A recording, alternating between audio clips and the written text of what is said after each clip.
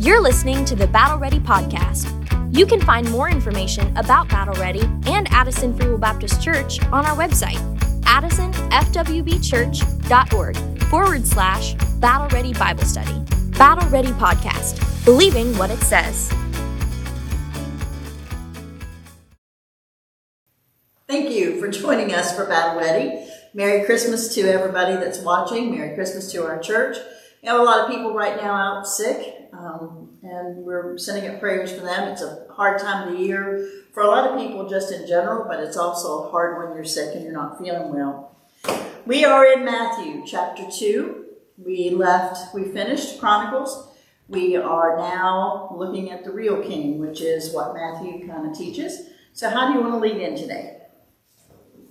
Well, I was thinking about that on the way over here, and I thought about just the other week. Now, this is not one of those Twilight Zone moments, but there was a couple of weeks ago that you and I both started thinking about somebody that went to this church that we hadn't been thinking about for probably 35 years. Hadn't even heard the name, right? And I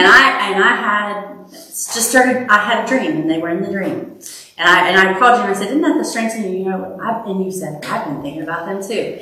And we've been praying, and we're not those people. We're not those people that are like, oh, look what we did. You know what I mean? Nothing like that. Mm-hmm. But we said we need to pray for those people. We haven't thought about them in years and years and years. Let's pray and pray for those people. And I thought there's different times when I was little that you dream and remember a dream. And do you remember what you would always tell me? Because I used to have you'd always say, like, if your dreams are scary, if you have a problem with the dream, what did you say? Say Jesus. If you can get to Jesus, you'll be fine. If you can say Jesus, that brings you out of those dreams. Why am I bringing this up? Because this is a chapter full of dreams. This is a chapter 1 in Matthew and chapter 2 in Matthew refer to the dreams that God has given to Joseph that keep his plan in line and in order, the way he guides him through those dreams. I think that Matthew does that on purpose. Because Matthew, being the person who's saying that this is the King of Kings, this is someone different that we're dealing with here than any other ruler we've ever had. I think everything he says is true, but I think that he brings that out because Joseph in his dreams, right? Mm-hmm. Right? Yes. And that whole start of this nation. And the fact that from Abraham to then Joseph rescues the nation. So I think maybe you're saying the same thing I was thinking. I'm going to say it a little bit different. Matthew, as you go through what Matthew writes down, he directs them back to what they know. Constantly to the Old Testament. And what they And what he finds significant, as opposed to the other three Gospels, is the fact that Jesus Christ is the promised Messiah and the King. And there's so many things he brings out. There are details he brings out that are important to Matthew because... And if you don't be careful, you'll skip right over those little things. But he's not explaining himself in a way like we might do today. He is expecting that they already know. When he says, Jesus born in Bethlehem of Judea, he expects them to already know that the scripture says that's where he's going to be born. He doesn't say, remember, that's where he's supposed to be born. He just says... those things, and I went through that today, and that's what took me by surprise just in this second chapter. And of course, the notes I took are at home on my table, but how many times he references something they should know. We took a college class this year, my homeschool at my house, 15-year-olds, and Ben. And we took a class in A Christmas Carol by Charles Dickens. Mm-hmm. Okay? And what was interesting to me, one of the things that was interesting to me, was the professor kept saying, when Charles Dickens says this, everyone in his audience knew how to finish the verse. Mm-hmm. Everybody in the audience knew where that was in the Bible, where that was in the scripture. But he said when they watch it today, nobody knows what he's talking about or what he's referring to. So to understand what he's really trying to get across, mm-hmm. you have to go back and read the original. Mm-hmm. Right? And that's the same issue we have with Matthew. I agree. This week too, though, and I want to talk about this because I think there's a lot of people that are like, oh, I had a dream and I have to do this. I don't trust all those things. I can't judge whether somebody else has had a dream from the Lord or not. That's between them and the Lord. But there's a lot of those things I don't put a lot of confidence in. But I have had dreams about people that I know. Mm-hmm. And when I wake up from those dreams, I feel compelled to pray. And God has done amazing things sometimes, not because of me or anything that I prayed, but He made me a part of what He was doing. Like He's connected me to another person, right? Mm-hmm. And those things that He's given, I think when somebody comes to your mind like that, or so, I do think God can. Why do I think that? Because it's in His Word. God can speak to you through those things and say, this is what I need you to understand and pray. That happened to me this week. I think it happened getting ready for this lesson. Somebody came to my mind that was like, I immediately started praying for their salvation. It was somebody that used to be in our church. And I thought, you know what, there's a reason that God is putting that on my mind and my heart and my dream. Have you ever noticed that sometimes, not just a dream, but an event, something will happen that you'll have to work your way through, because I think we do work our way through things every day. And then when we get to our lesson, there it is. Now explain that. And because you just lived that, so explain that. I think God, I do too. If we're paying attention, He allows us to see things if we're looking. In Matthew, though, we've talked before about Matthew writing about the King. He's writing about Jesus the King.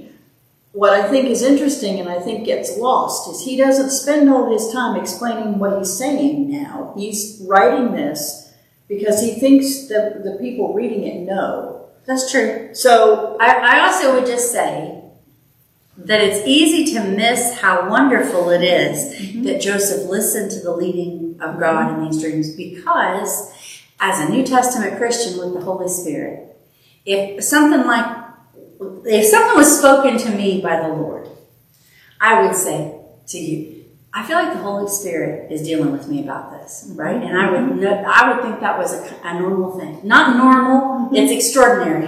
But I would say, the Holy Spirit's been dealing with me about this, and this is something I feel like I need to do. And then I would, if it lines up with Scripture, I'm going to do that. Well, Joseph doesn't live in a time when the Holy Spirit is like that and operating like that. So if we miss that, we miss how wonderful it is that this man of God that He chose to be the adopted father of Jesus Christ, right? This man is sensitive to the leading of God, and maybe that's why he's chosen. In the first chapter, when Mary is found with child, God gives him a dream and says, listen to me, Joseph. This is okay. This is what's happening. And this is things of God. She's not done anything wrong. And Joseph doesn't wake up from that and go, I'm skeptical about that. I'm not going to trust any of that. I'm going to go with what I can see and what I know. He listens to the leading of God. And that means, which is kind of beautiful, considering this is before the Holy Spirit comes in the day of Pentecost. But there's something that happened last week after our Christmas program. I was having a conversation with someone who was kind of touched by the program. It made an impression. It affected their thought. And they said something about how you react to things like that. And I said, you know what? And help me, because I'm trying to say something. Maybe I won't say it exactly the right way. But I think sometimes as human beings, we don't want to look stupid. And we don't want to do dumb. And we get direction, and then we say, that don't make sense. You know, God wouldn't let me do that, because that doesn't. And I told her, I am just stupid enough. I don't want to be stupid when it comes to things of the world or things of the Lord, but I am stupid enough that if I recognize it's the Holy Spirit talking, I don't care what I do. I don't start second guessing that. I can't stop. Even if it might look very stiff. What I'm doing doesn't make sense even to me. Or to someone else I'm going to explain it to if I have to. It doesn't matter. If I feel like that was God, that's what I have to do. I'm required to do that. I wonder in Joseph, I wish in some of the accounts they had let him say more. You know, I know we have what we need. We don't need him to say more, but this is an interesting person when I think of Joseph. And like you, I wonder, what was he? He was listening. Yeah, and that's all we know. Side. He was right? looking for that consolation. Because when he knows it, it's not the first time he's thought about it. He responds in a way that, yes, this is what we're expecting. This is what we're expecting from God, even though it's uniquely miraculous, once in a universe event. Joseph is not, I'm not saying he doesn't marvel at it. He trusts that God is doing this thing. No matter what somebody else is going to say about it later. I want to say one more thing, then I'm going to start reading so I don't lose everybody in our audience with my flights of maybe off the topic subjects. But here's something that happened to me yesterday, and it makes me think of Matthew chapter 2. So I'm at the mall with my kids, and we're doing last minute things, believe it or not, even yesterday. And we were just busy. And there's crowds of people. And I get in the car, and, everything's fine. It's not a bad day, but just anxious. And Olivia puts on, not like I'm dreaming of a white Christmas or I'll be home for Christmas. She goes to a very gospel-based Christmas on her Pandora, on her device. And just like these pure, old-fashioned hymns about Christ, about what it's really about, start playing. And I've been like on the run 90 miles an hour all day long. And I get in the car on the way back from Huntington, and the tears just start flowing. And you can almost feel the anxiety leave out of your body. And it's like waves of how good he is. And I'm praising him in the car. And I think the longer you walk with Jesus, the longer that you're saved, the less you want the shiny stuff and the more you want the real stuff. The presence, the feel. I want the real communion with God. And like take all the rest. It all belongs to him anyway. Right? And just let me get a hold of something real for a minute.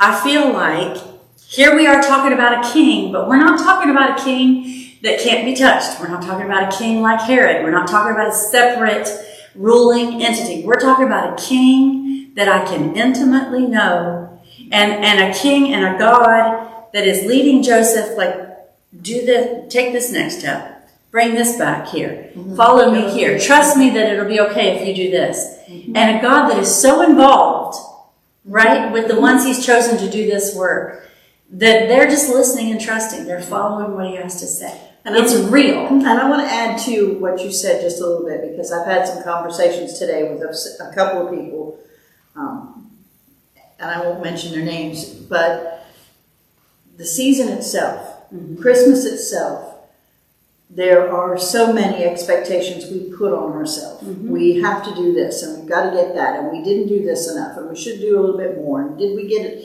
Is someone going to be offended? And did we get our time?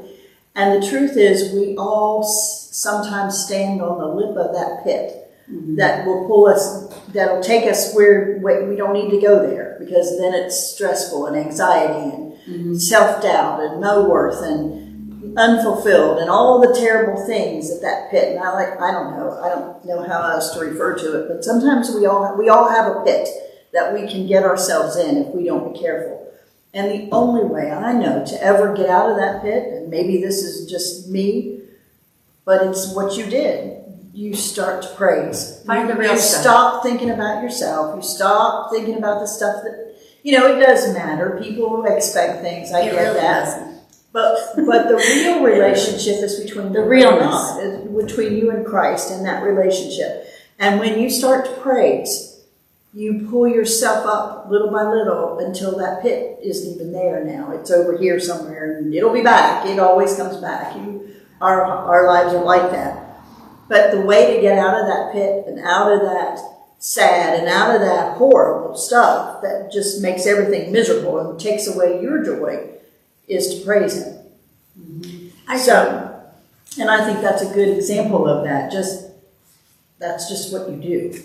Yeah. I'm hungry for the real things of Christ. I'm hungry for the real moments and not all the pretend stuff. I agree. Right? I get an appetite for what's real. And this is a real God in Matthew chapter 2. And he is dealing with people, and here come wise men. So let's start. Okay. Matthew chapter 2. It says, now, verse 1, now when Jesus was born in Bethlehem of Judea in the days of Herod the king, behold, there came wise men from the east to Jerusalem. Herod is a family name, first of all. So there's the Herod the Great. They call him, he's not great. The Herod the Great that is here when Jesus is born.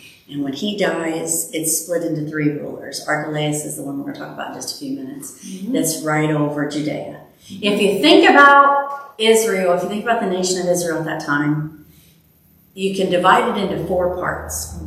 Okay, in the very top part, I've got to look at my notes, is Galilee. So that's the northernmost part that Jesus goes up into in his ministry. Underneath that and in the middle, and it's kind of for Jewish people a no man's land, is Samaria. Underneath that is Judea. That's where Jesus is born. That's where Bethlehem and Jerusalem are, in Judea. And then if you go southeast, it's Idumea. And Idumea it's Esau. That's a change of the name Esau. And the reason they're there is because when the Babylonian captivity came, they sided against Israel with the Babylonians, and they seized control of that area. That was not theirs. They should not be there. But they are there. Herod is from them. Right? So number 1. Okay. So before you go any further, verse 25 of chapter 1 ends with Joseph being told, this is what's going on. He doesn't know her till her son's delivered, and he's going to call his name Jesus.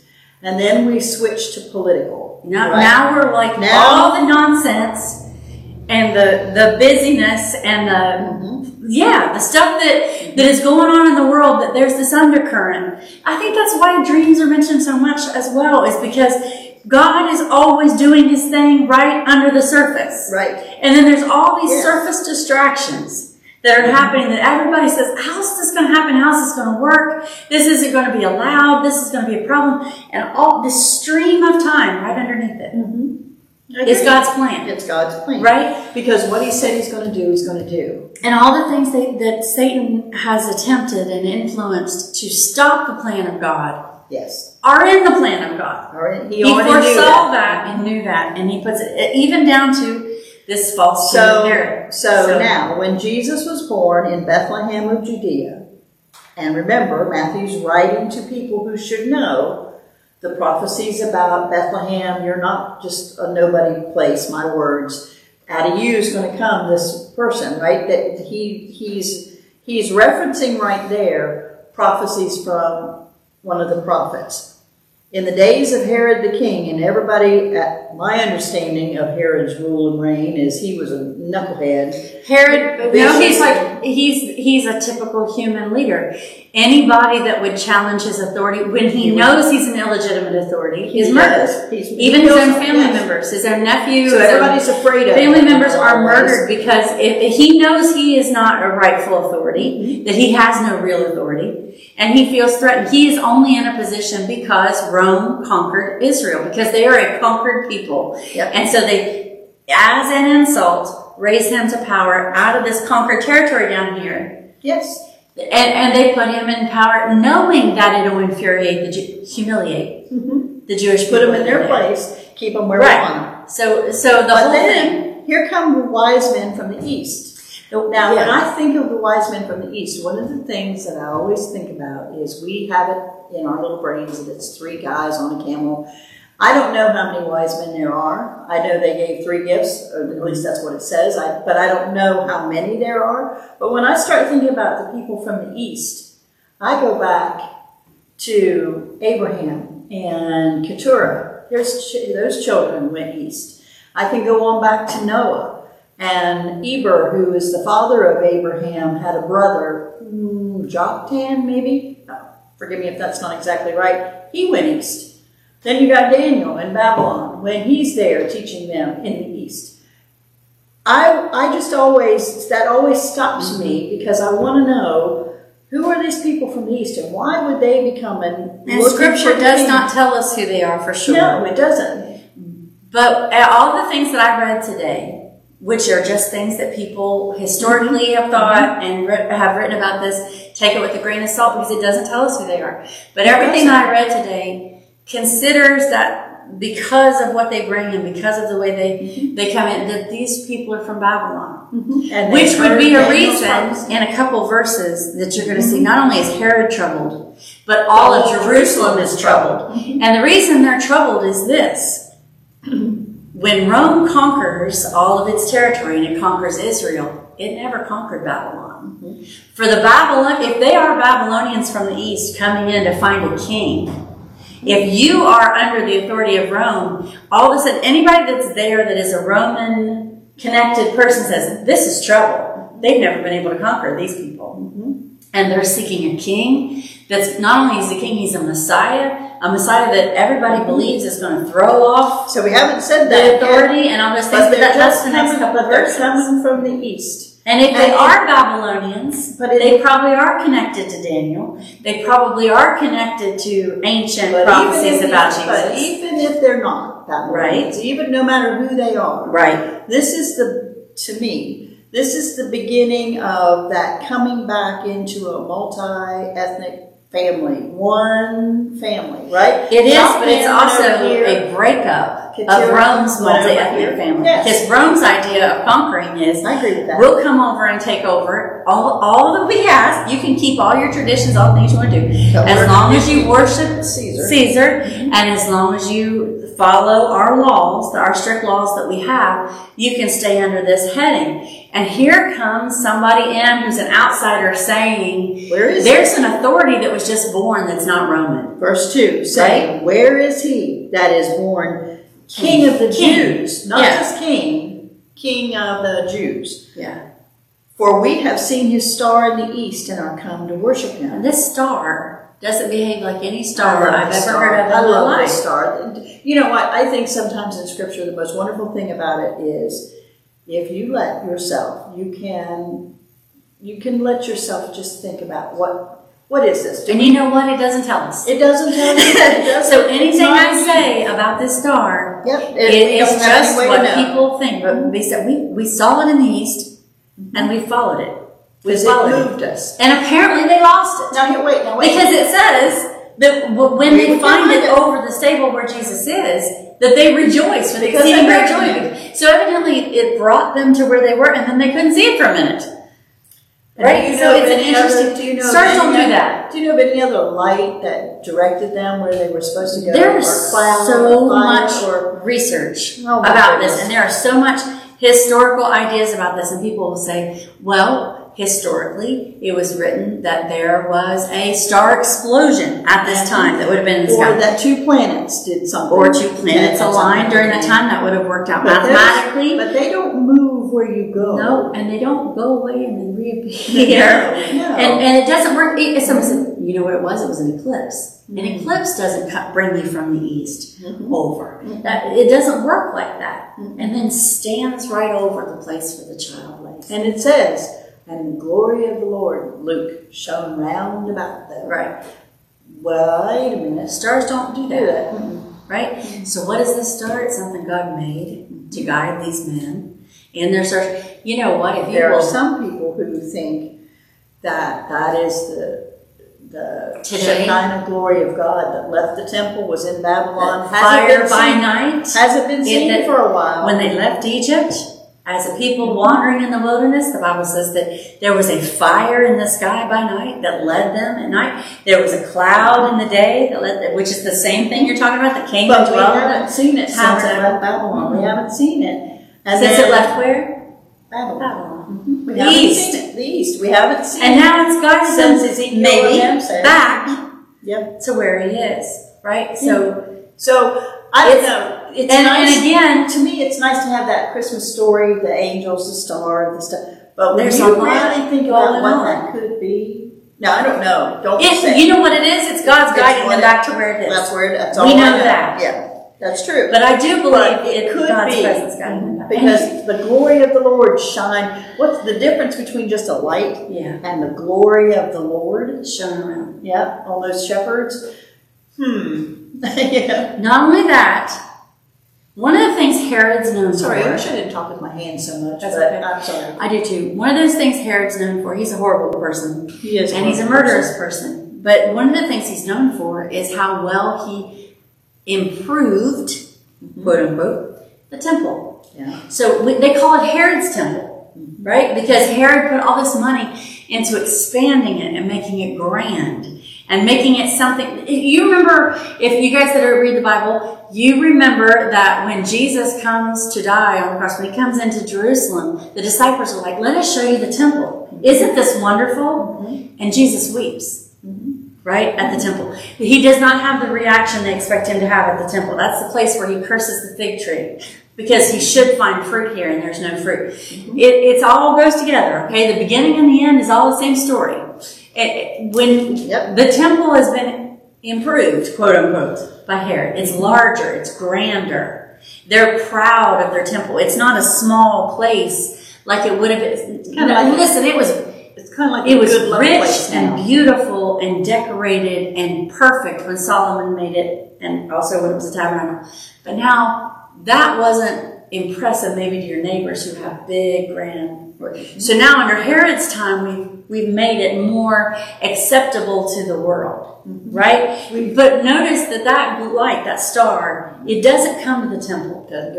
Because what's happening in the temple since Malachi says, the last book of the Old Testament says, your offerings are making me sick. You are going through a form and a faction and you have no connection to me whatsoever. I say, if you'll turn around and come to me, I'll come to you. Right? I'll come to you. If you'll turn to me, he says, I'll turn to you. That was Malachi. We just talked about that a month ago. Goes right on past the temple because that's not what's happening there. And goes to where Christ is. The temple. He is the temple. He is what the temple's all about. And it comes right to him. Right? Yes. And Jesus weeps because that temple that Herod built gives people the idea that if they go there, they're safe, and it's going to be destroyed, not one stone laid upon another. They're going to do no one any good. And that has nothing to do with their relationship with God. They missed the whole thing. They missed the whole point. But it says, where is he? Yeah. For we have seen his star in the east and are come to worship him. And I, just for the sake, I have heard from many different people that word star doesn't necessarily mean star. It means brightness, light, brightness. Yeah. Then, verse 3, when Herod the king had heard these things, here's the part that I think Matthew doesn't say, but you should know. They knew. The people he's writing to should have understood this. It says, when Herod the king had heard these things, he was troubled. And like you said earlier, all Jerusalem with him. Because if we start saying that there's a king here of the Jews, Rome's coming to crush that immediately. All the power of Rome is going to say, because they've already had several skirmishes of uprisings and now people saying we don't want Rome over us, and terrorism. There are groups that are trying to fight against this rule of Rome. And we're going to say there's a king here of the Jews. But remember something else. Right? I get that. I agree with every bit of that. But on another level of that, where's the king supposed to come from? Right. He's supposed to come from the line of David. Yeah. He's not supposed to come from the line of Esau. Right. Esau's so right here, he's already, oh no. But they're troubled because there's somebody, don't say that too loud. Right? Don't say that too loud. People are not going to like, hey, how about at work? Don't talk about being a Christian too loud. People are not going to like that.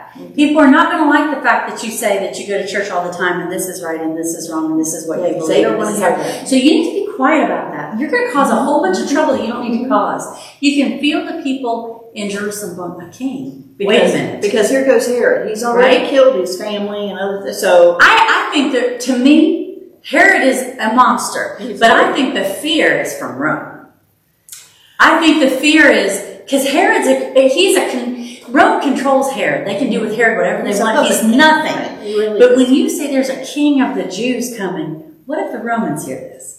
That are posted all around and you're so far gone, right? Don't forget. I mean, I'm not saying I know anything. I'm just thinking all of these things you should consider. Right. But just remember, it's been 400 years since we've had any kind of conversation from God. We've had any spiritual... That is recorded. That's recorded. Right. We don't know what he's done that's not recorded. So, it's been 400 years. America is how old? And how far have we fallen from God? We're saying in 1620. Yeah. About 400 years. How far are we gone from... I know people, and I am ashamed to say this, but I know people who... I can say a Bible verse, and they don't have any idea that I've said that, because they don't have any idea what the Bible says, what God has said or what God has done. So just think about where they are. Yes, I agree. I think they're troubled at Rome, but I also think Matthew expects these people to know, hey, we said Bethlehem. And we said all this stuff about everybody in Jerusalem that's read Daniel knows this. They know thinks this. he's coming. Yeah. There's got to be some, because look, they all follow John the Baptist because Yeah. they said, hey, this is the time it's supposed to be. And the prophecies are so precise that if you were reading it and you did know it, you would think, he's coming. He's got to be here. He's coming right here. You don't know the day, but you know he's coming. This is the time we expect him. So there's both. There's spiritual ignorance on Herod's part, and but his counselors know, because he goes to them in the next couple of verses and says, hey, what's this all about? Verse 4 goes right there. That's the first thing he does. And when he had gathered all the chief priests and scribes of the people together, the chief priests and the scribes, and what's their job? Their job is to know all this stuff. The Word of God. He demanded of them where Christ should be born. And they start looking in Malachi. And Micah. They start looking in the book of Micah and say, hey, you know what? He's going to be born in the same city David was born in. And they said unto him, in Bethlehem of Judea, for thus it is written by the prophet. And then they quote him. They quote Micah right there. And they say, we knew that, right? And so I think when Matthew's writing this, Matthew is saying they did know what was going on. Some did. Some understood. Some don't. But Herod doesn't. This is a place where we... But they know. But don't we do this? And I'm going to bring this over here to a whole nother level. But isn't that what we do? We know what God said. But I don't want to look stupid. I don't want to look like I know something nobody else knows. No. He told you these things for a reason. We are looking for Jesus to come back. Might sound stupid to a lot of people, but that's what he said he would do. So why do we dance around that like, well, maybe he will or maybe he won't? Or, it could be wrong. It could be. No, he said that. The prophet said it. The wise men are looking for it. The dates are right. We see the star. The shepherds know what's going on. The shepherds know what we're going on. Mary knows what's going on. Elizabeth knows what's going on. Elizabeth knows what's going on. So, right? I don't know. It's just, to me, that's a perfect example of what do you do? The throngs that follow John know what's going on. What do you do with what you know matters. All right, so the chief priests and the scribes, they say unto him in verse 5, in Bethlehem of Judea, for thus it is written by the prophet, and thou, Bethlehem, in the land of Judah, art not the least among the princes of Judah. For out of thee shall come a governor with a capital G, governor, ruler. Remember the Isaiah? The government shall be upon his shoulders. They know they should. When Matthew's writing this, I think there's words here that he is taking them back to what they should know. There's something said about when Jesus rises from the grave and he's seen all around Jerusalem. There's this part where later on Paul is in front of a king, I think it's Felix, and he says, this was not done in a corner. No, this was done openly. This wasn't done in a corner either. Bethlehem is not done in a corner. People who are waiting and know recognize what God is doing, right? I agree. And we should be that way today. We should stop dancing around and hoping that we're wrong. But here's the thing, not. They're troubled. They are. No, and it says, I wonder how many Christian people right now are troubled at the thought that the Lord could return. Are troubled because it's going to mess up what they've got planned. Are troubled because what if he catches me in this state and I'm not where I'm supposed to be? These people recognize that this is what should be, but it doesn't say they rejoiced. It says they're troubled. They're troubled. Yes. And I think they're troubled because of it. What's that going to mean for our safety and our protection from Rome? What's that going to mean for my children? For my children and my marriage. What does that mean for the family that I have that won't even talk about God? Herod is not the only one troubled. It says, and all Jerusalem with him. Right. Then Herod, verse 7, when he had privately called the wise men, inquired of them diligently what time the star appeared. And he sent them to Bethlehem and said, go, search diligently for the young child. And when you have found him, bring me word again, that I may come and worship him also. Do you find it interesting that that's 2 verses in a row with the word diligently?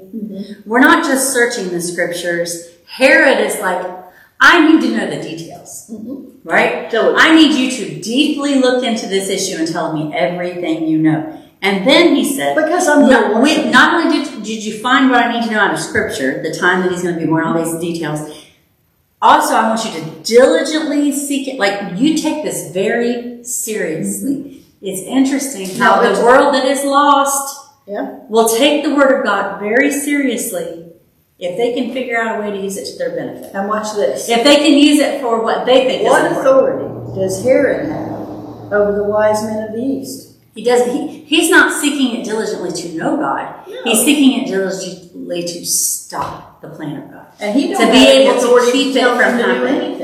They're not ruled by Rome or Israel. No. They were not conquered people. But he is assuming they are strangers but leaders in his land that are unconquered. Mm-hmm. But the thing I'm saying is that word diligently, what you can be a serious student of the Bible, seeking ways to see your own agenda in it. Mm-hmm. Or you can diligently read the Word of God to know God Himself. Mm-hmm. Both look the same. Mm-hmm. I agree. Right? But he's going to tell them he's going to worship. All he seeks to do is to stop what God's got planned. Mm-hmm. How can I get around it? Because I'm not of the line of David, and Rome isn't going to like this. Right. That's how he handles everything. And that's how he handles everything. Anybody else that he even imagined would threaten his throne, he kills. He kills them. Right? Yeah. That's what he's doing. Mm-hmm. And when they saw the star, verse 10, wait. Go back to verse 9. When they had heard the king, they departed, and lo, the star which they saw in the east went before them, till it came and stood over where the young child was. When they saw the star, they rejoiced with exceeding great joy. And when they were come into the house, they saw the young child with Mary his mother, and fell down and worshipped him. And when they had opened their treasures, they presented unto him gifts, gold and frankincense and myrrh. And being warned of God in a dream that they should not return to Herod, they departed into their own country another way. People a lot of times make the point that anytime you have an encounter with Jesus, you cannot leave the same way. It's cute. Mm-hmm. I agree. But I'm just, they are, what was it about him? I mean, this time he's in a house. He's not in a manger anymore. Mm-hmm. And he's a young child. He's a young child and not a baby when they get there. Which is interesting, because we kind of lump it all together, and that's okay, but that's not what Scripture says. Gold you'd give a king.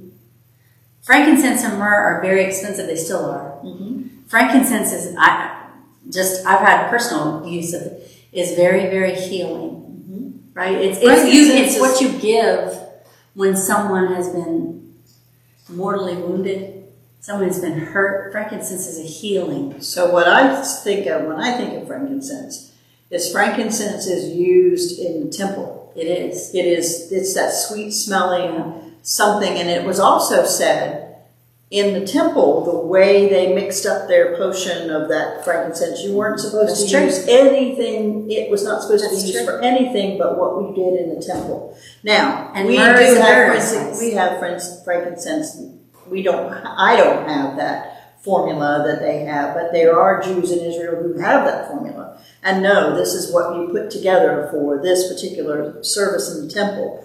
But here you got the king, and you got the temple, and now you've got his death. You've got the fact that they brought the frankincense and myrrh, though, tells me, and if I've got a note in my Bible that says go read Isaiah 60, verse 6. Where I'm going. But what it tells me is that they knew that this king that they were visiting was here on purpose. Mm-hmm. Because they give him what you wrap the body in.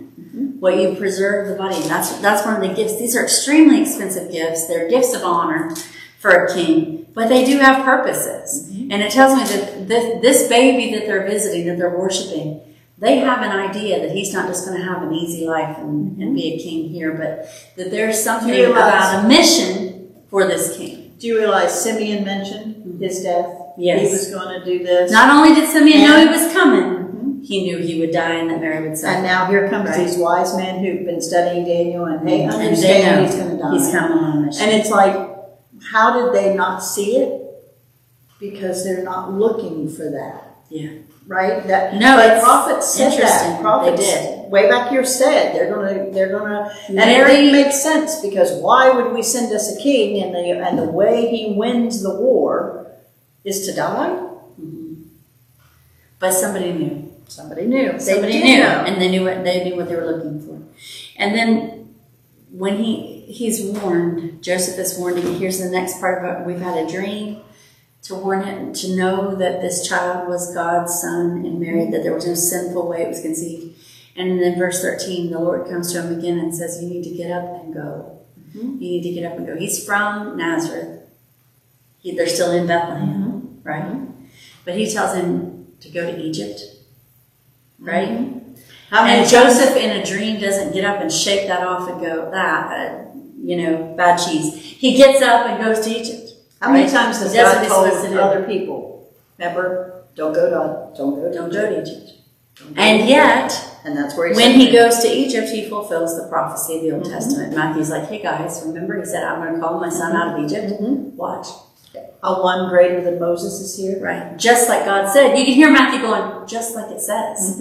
Right. He's, and he's that's going the to part. Egypt just like it says. That's the part that I don't know, when I was looking at this today, that's the part that I saw maybe in a little deeper method than I had seen before. He's not saying, he's not explaining everything because they already know this. Yet Joseph and Mary obey without knowing all the whys and ifs and hows. And I'm looking for Right. someone, so who am I looking for? I'm looking for somebody from the lineage of David. people will tell you I'm that looking in for other someone faiths will tell greater you than that they're Moses. sinless. Mary and Joseph. They'll tell you that they're perfect, that they were, divine themselves in some way, that you prayed to them, that they're, listen to what they were. They were obedient to the word of God. That's what they were. And that's enough. They were obedient to the word of God. That's what they were. And so he comes, read that. And verse 13, and when they were departed, behold, the angel of the Lord appeared to, so when they were departed, let me go back. And being warned of God, let's go to 12. And I said this once, but it makes sense to throw it together. Being warned of God in a dream that they should not return to Herod, they departed into their own country another way. That's the wise men, once they're finished. And when they were departed, behold, the angel of the Lord appeared to Joseph in a dream, saying, Arise and take the young child and his mother, and flee into Egypt, and be thou there until I bring thee word. For Herod will seek the young child to destroy him. Verse 14, when he arose, he took the young child and his mother by night and departed into Egypt, and was there until the death of Herod, that it might be fulfilled which was spoken of the Lord by the prophet, saying, Out of Egypt I have called my son. And again, that's another reference just to Moses. Remember, there's coming one, Moses said, it's going to be greater than me. Here he is. That's what they're supposed to be looking for. And Herod thinks to himself, I've heard the prophecies of God. I know what the priests have told me is going to happen. But if I kill these children in Bethlehem, if I kill every boy, and it doesn't just say in Bethlehem, it says in the coast there, over in the borders of Bethlehem. If I kill all the boys, I know what time he should have been born. I'll just pick a 2-year window, and that way I don't make any mistakes. And I'll stop what God has said he's going to do, because I figured out how to stop it from coming, right? I mean, that's what he's... Does Herod remind you of anybody else you've heard of? I think it's the voice I hear when it's the same voice I hear when Pilate says, "We'll scourge him."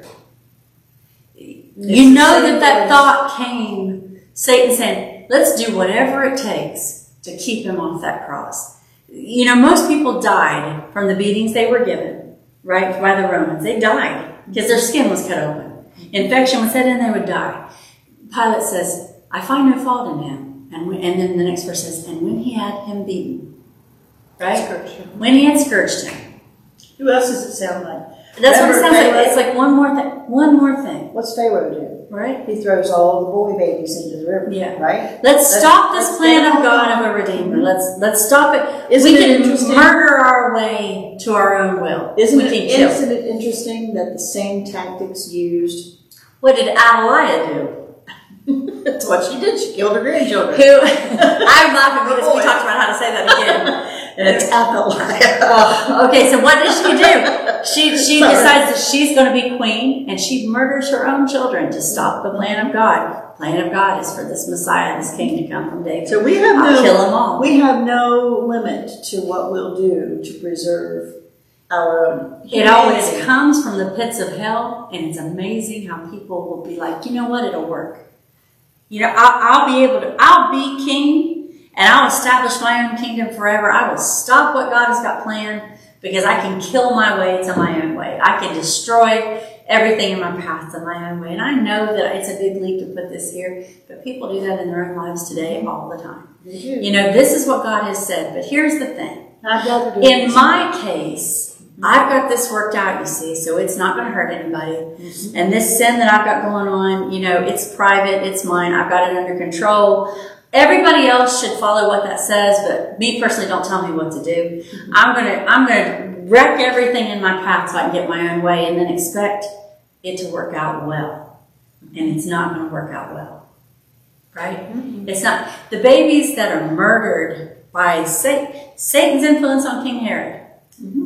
Went directly to the throne of God. They went directly. That's slaying of those innocents, which is the next part. And just so they went straight to the kingdom of God. Out of Egypt he calls his son, but Herod, verse 16, when he saw that he was mocked of the wise men, they didn't care what he said. They went home a different way. They didn't go where he told them to. Was exceedingly wroth or angry or consumed by enraged. And sent forth and slew all the children that were in Bethlehem and in all the coasts thereof, at borders, from 2 years old and under, according to the time which he had diligently inquired of the wise men. Mm-hmm. And now, you know what? Jeremiah said he would. That's what the next verse says. What it says. Matthew goes, just like Jeremiah said. So we've had Isaiah. So in trying to stop the plan of God, he actually fulfilled what God said he would do. Uh-huh. He's not done anything except what God said was going to happen. But Matthew in this chapter has quoted Isaiah and Micah and Jeremiah and Ezekiel. He's covered Moses, Exodus. And if you're a first century Jewish person reading this, your spine's tingling. And the hairs on your arm are standing up. Those stories. And you're going, he is who he is. You know he is the Messiah. He is the King. You know those stories. That's the only thing they can teach in the temple. They can't. Of course, they've added their own rules and they've created their own books. stuff. Not just rules, but here we go with. I don't know. Isn't there something about when you hear the true, sincere word of God that makes your skin tingle and makes your heart, you know, like it said on the road to Emmaus, didn't our hearts burn within us? You've read Matthew. So many people listen to this program have read Matthew, heard this story till you're numb to it. Mm-hmm. This book, when Matthew wrote it, set the culture on fire. Because what he's saying is, look, he's exactly who he says he is. And he said he was going to do this. Mm-hmm. And Simeon knew it. And Anna knew it. And Mary and Joseph. I mean, again, it's not like they don't. Shepherds are somewhere going, hey, watch this guy. We're going to watch this one. His whole life. Yeah. Because. Right. And verse 17. Then was fulfilled that which was spoken by Jeremy the prophet, saying, in Ramah there was a voice heard, lamentation and weeping, and great mourning, Rachel weeping for her children, and would not be comforted, because they are not. And Rachel is Israel, or Jacob's wife. Mm-hmm. So these children of Israel that are innocent, they've done nothing, and Herod murders them to keep power to himself. Ill-gotten power. Not his authority, not his power. His error. What does it say? When the wicked are in power, people groan. And this is, we don't get over it. I mean, I don't know, for me, verses 16 through 18 are very hard for me. I cannot imagine I can't imagine being the soldier who went out from this king and killed these babies. I can't imagine. A king who indiscriminately kills to rule. Yeah. And you have the king, right? Mm-hmm. Who comes to be killed in order to give us the opportunity. The Bible says, if we suffer with him, we'll reign with him. It says he'll give us a seat with him in the book of Revelation. So not to keep power and the authority all to himself, but to invite us into a relationship with God himself and to invite us into that authority, his authority. He comes to die. Herod only seeks to kill. And that's just it right there. Right there it is. Everything that we read in 1st and 2nd Chronicles, that's the difference. Now, there were good kings, right? But the difference is, this is the human king. This is what humanity has to offer you. This is what humanism has to offer you. And worshiping what people can create on their own to make paradise on earth. They will, every time, do you realize in history, this is an interesting thing. Every time somebody says, I'm going to create paradise on earth, the first thing they do is identify a group of people to murder. Because they got to get rid of somebody. And if I'll murder these people, we get these people off the planet, then Germany will be great. Then, right? Then Russia will be great. Then all these places, they'll be one. First thing I need to do is get rid of these guys. And the absolute opposite is our Savior, who comes and says, these are my enemies. You know what I'm going to do? I'm going to die for them. I'm going to redeem them from an enemy to make them world altogether. Part of me. I'm going to turn them into my family. These that are my enemy. Only God does that. Only God does that. But you study history. Every time, we'll fix this so it'll be perfect. Here's who we need to kill. Right? It's not new. And the bad thing is, and forgive me for saying this, but if we're not careful, we go, well, yeah, okay. My love, you know what, Christians, it ought to convict you. It ought to convict you whenever you start saying, if we could just get this group of people, fill in your blank, out of our community, this would be great. Yes. If we could get rid of these people who have this problem, think about how nice it would be to live. Do you know that you're thinking Satan's thoughts after him? You're seeing those people. That's what these are, right? And that should scare you. That should wake you up to think that whenever you have the idea that you could fix everything, if you could destroy this person, if you could destroy these people, that's not the way Christ thinks. Right? Yeah, Christ says, let me lay down my life for them and make them something better. Make them something better. And I'm sure when they read this prophecy, weeping, lamentation, great mourning, Rachel weeping for her children, that's a literal description of what's going on here. Right.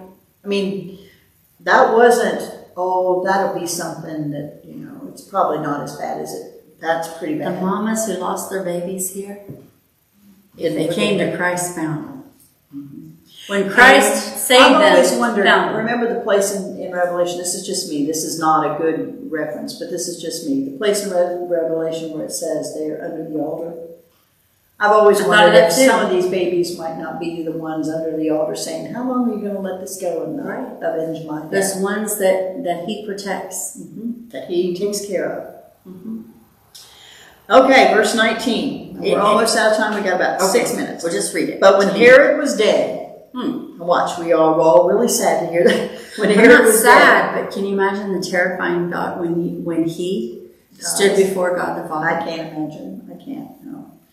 But when Herod was dead, behold, an angel of the Lord appeared in a dream to Joseph in Egypt, saying, Arise, and take the young child and his mother, and go into the land of Israel, for they are dead which sought the young child's life. And Joseph said, I don't know if I'm ready to go yet. Nope, he arose. And he arose and took the young child and his mother and came into the land of Israel.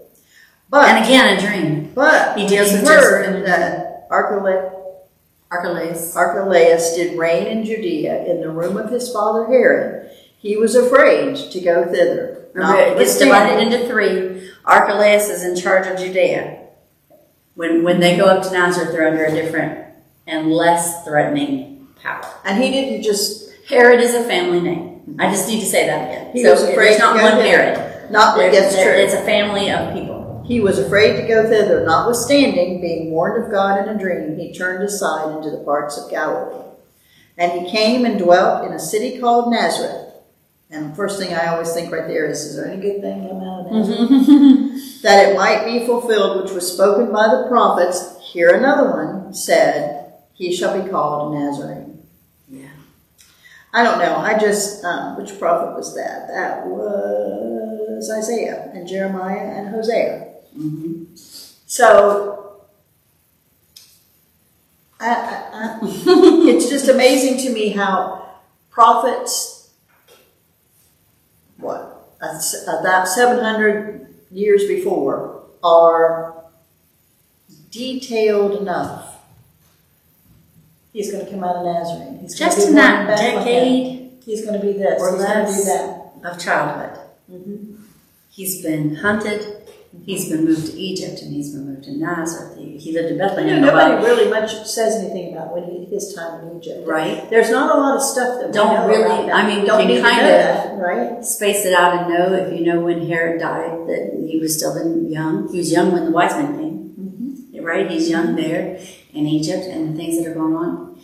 What's interesting to me is that, again, we talked about that what you see and what you don't see. Mm-hmm. I guarantee you on the day that the angel comes to Mary and says, you're going to be overshadowed by the Holy Ghost. You're going to conceive a child, right? And this is it. This is what's been promised, right? Fullness of time. When that happens, she probably did not envision a tax law coming down that would make her in her 9th month travel hundreds of miles, mm-hmm. right, to Bethlehem. She probably did not envision not having a bed to give birth in, mm-hmm. but in a dirty stable where animals are. She probably did not envision moving to Egypt, moving to Nazareth, right? Mm-hmm.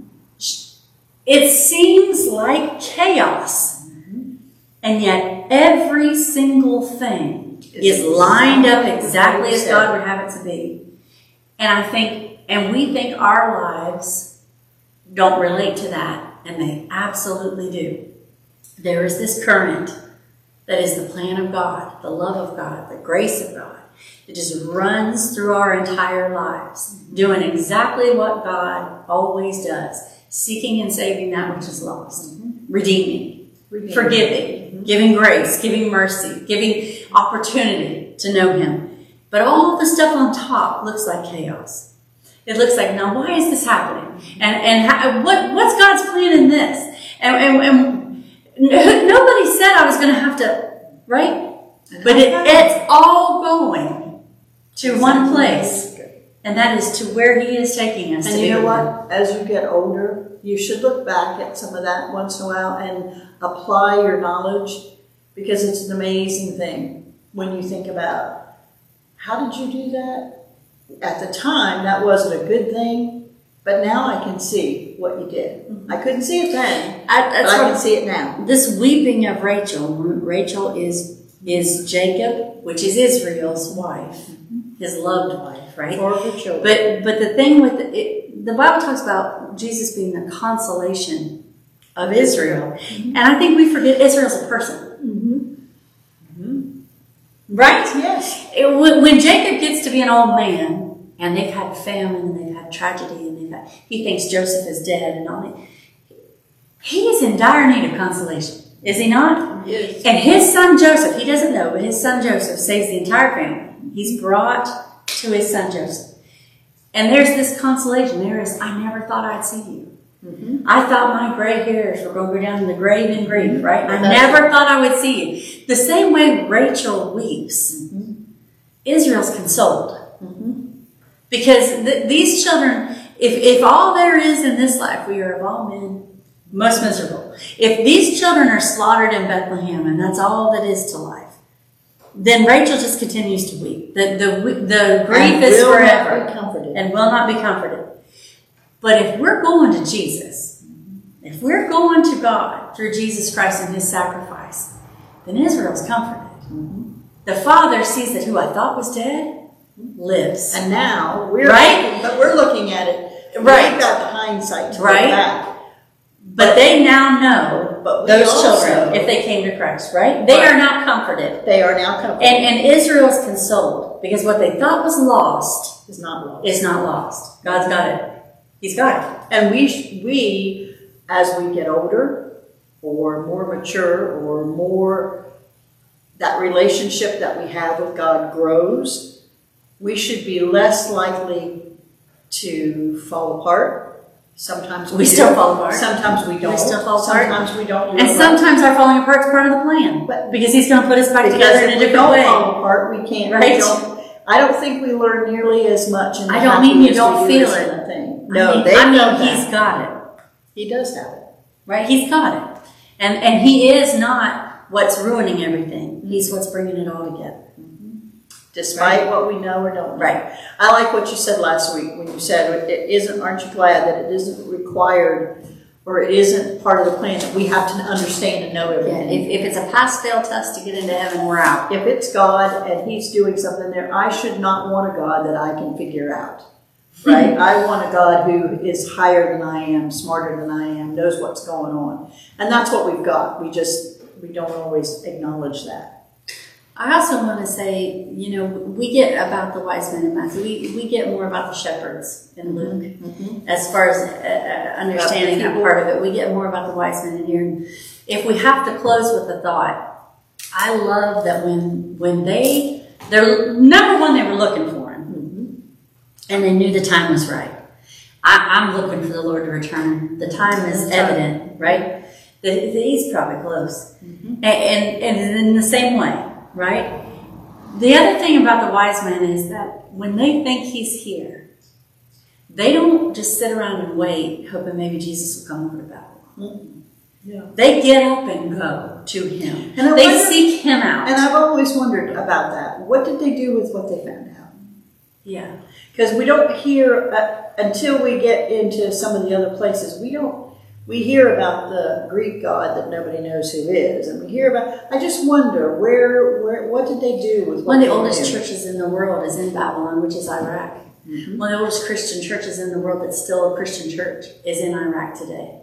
Which we don't know, but that also is part. Most people believe that's where they would have come from. That's where That's what most scholars believe. That you have to take that as what it is. And that could have been pure speculation. Yeah. But that could have been some of those captives that were left there. That didn't stay. They didn't go home. They stayed. And it could be. It doesn't have to be Jewish people at all. No. It can be people. Nebuchadnezzar, the king in Babylon, was converted to know who God was by Daniel. He said there was an influence made there. Esther's king. Let it be known that the true God is the God of these guys. Mm-hmm.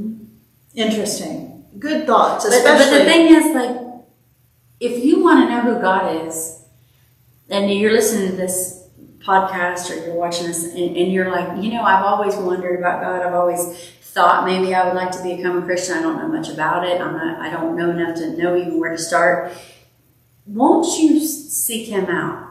Because I think when they were seeking, God sends a star. God sends the way to get there. And if you study the lives of people that come to Jesus Christ, when He says, if you'll draw nigh to me, I'll draw nigh to you. In Malachi, He said, if you will just turn around and come toward me, I will turn around and come right toward you. Right? I think that if you're listening to this and you feel that, don't sit there and then just I'm not going to think about it anymore, and you close your Bible and you stop listening. Hopefully you're listening. But if you will start, He'll come running to show you the way. He'll send that star. He'll send that. There's no one ever been sorry. Just start. Yeah. Just start. You don't have to know everything, and you don't have to know every Bible verse, and you don't have to memorize. You just have to want a relationship with Christ. That's what's going to take to get you into heaven. Right? You're going to have to want it enough to start. Mm-hmm. Not well, maybe someday, but start. Yeah. Right? Because they called His name Jesus. Jesus. He will save His people. He will save those who want Him. Right? God with us. Thank you for joining us. Have a good Christmas. Tomorrow's Christmas Eve. This is Christmas Eve, and we're celebrating that birth because we know what's coming. We know there's more things yet. There's still a lot of Bible to be fulfilled, and we're going to be on the right side of that. If you need the church, we have a website that you can look us up, Addison Free Will Baptist Church. And Libby wants me to ask you a question. And so I'm going to ask you a question. I'm not a very good question asker. Participate. Please. Please participate. That's right. Say please and thank you. Please participate in this question. In what way have you come to the real things in Jesus Christ? What are the real things that we started out talking about that? We did. That you appreciate in Christ that you found. The things that hold up when you come to Share it Christ. with us. We'd love to share some of those. Yes, And they I would always read them right here. they always make good conversation because they remind other people. It takes us all. I really do. I think that's part of what the church's purpose is. It takes us all. We got to get there. We got to stay faithful. Keep us humble. Keep us faithful. Keep us ready to get to heaven. Thank you for joining us on Battle Ready. Keep your Bibles open. You've been listening to the Battle Ready podcast. If you have questions about what we studied today, or if you'd like to send us a message, you can email us at battlereadybiblestudy@gmail.com. We'd love to hear from you. That's battlereadybiblestudy@gmail.com. You can also find more information on our website,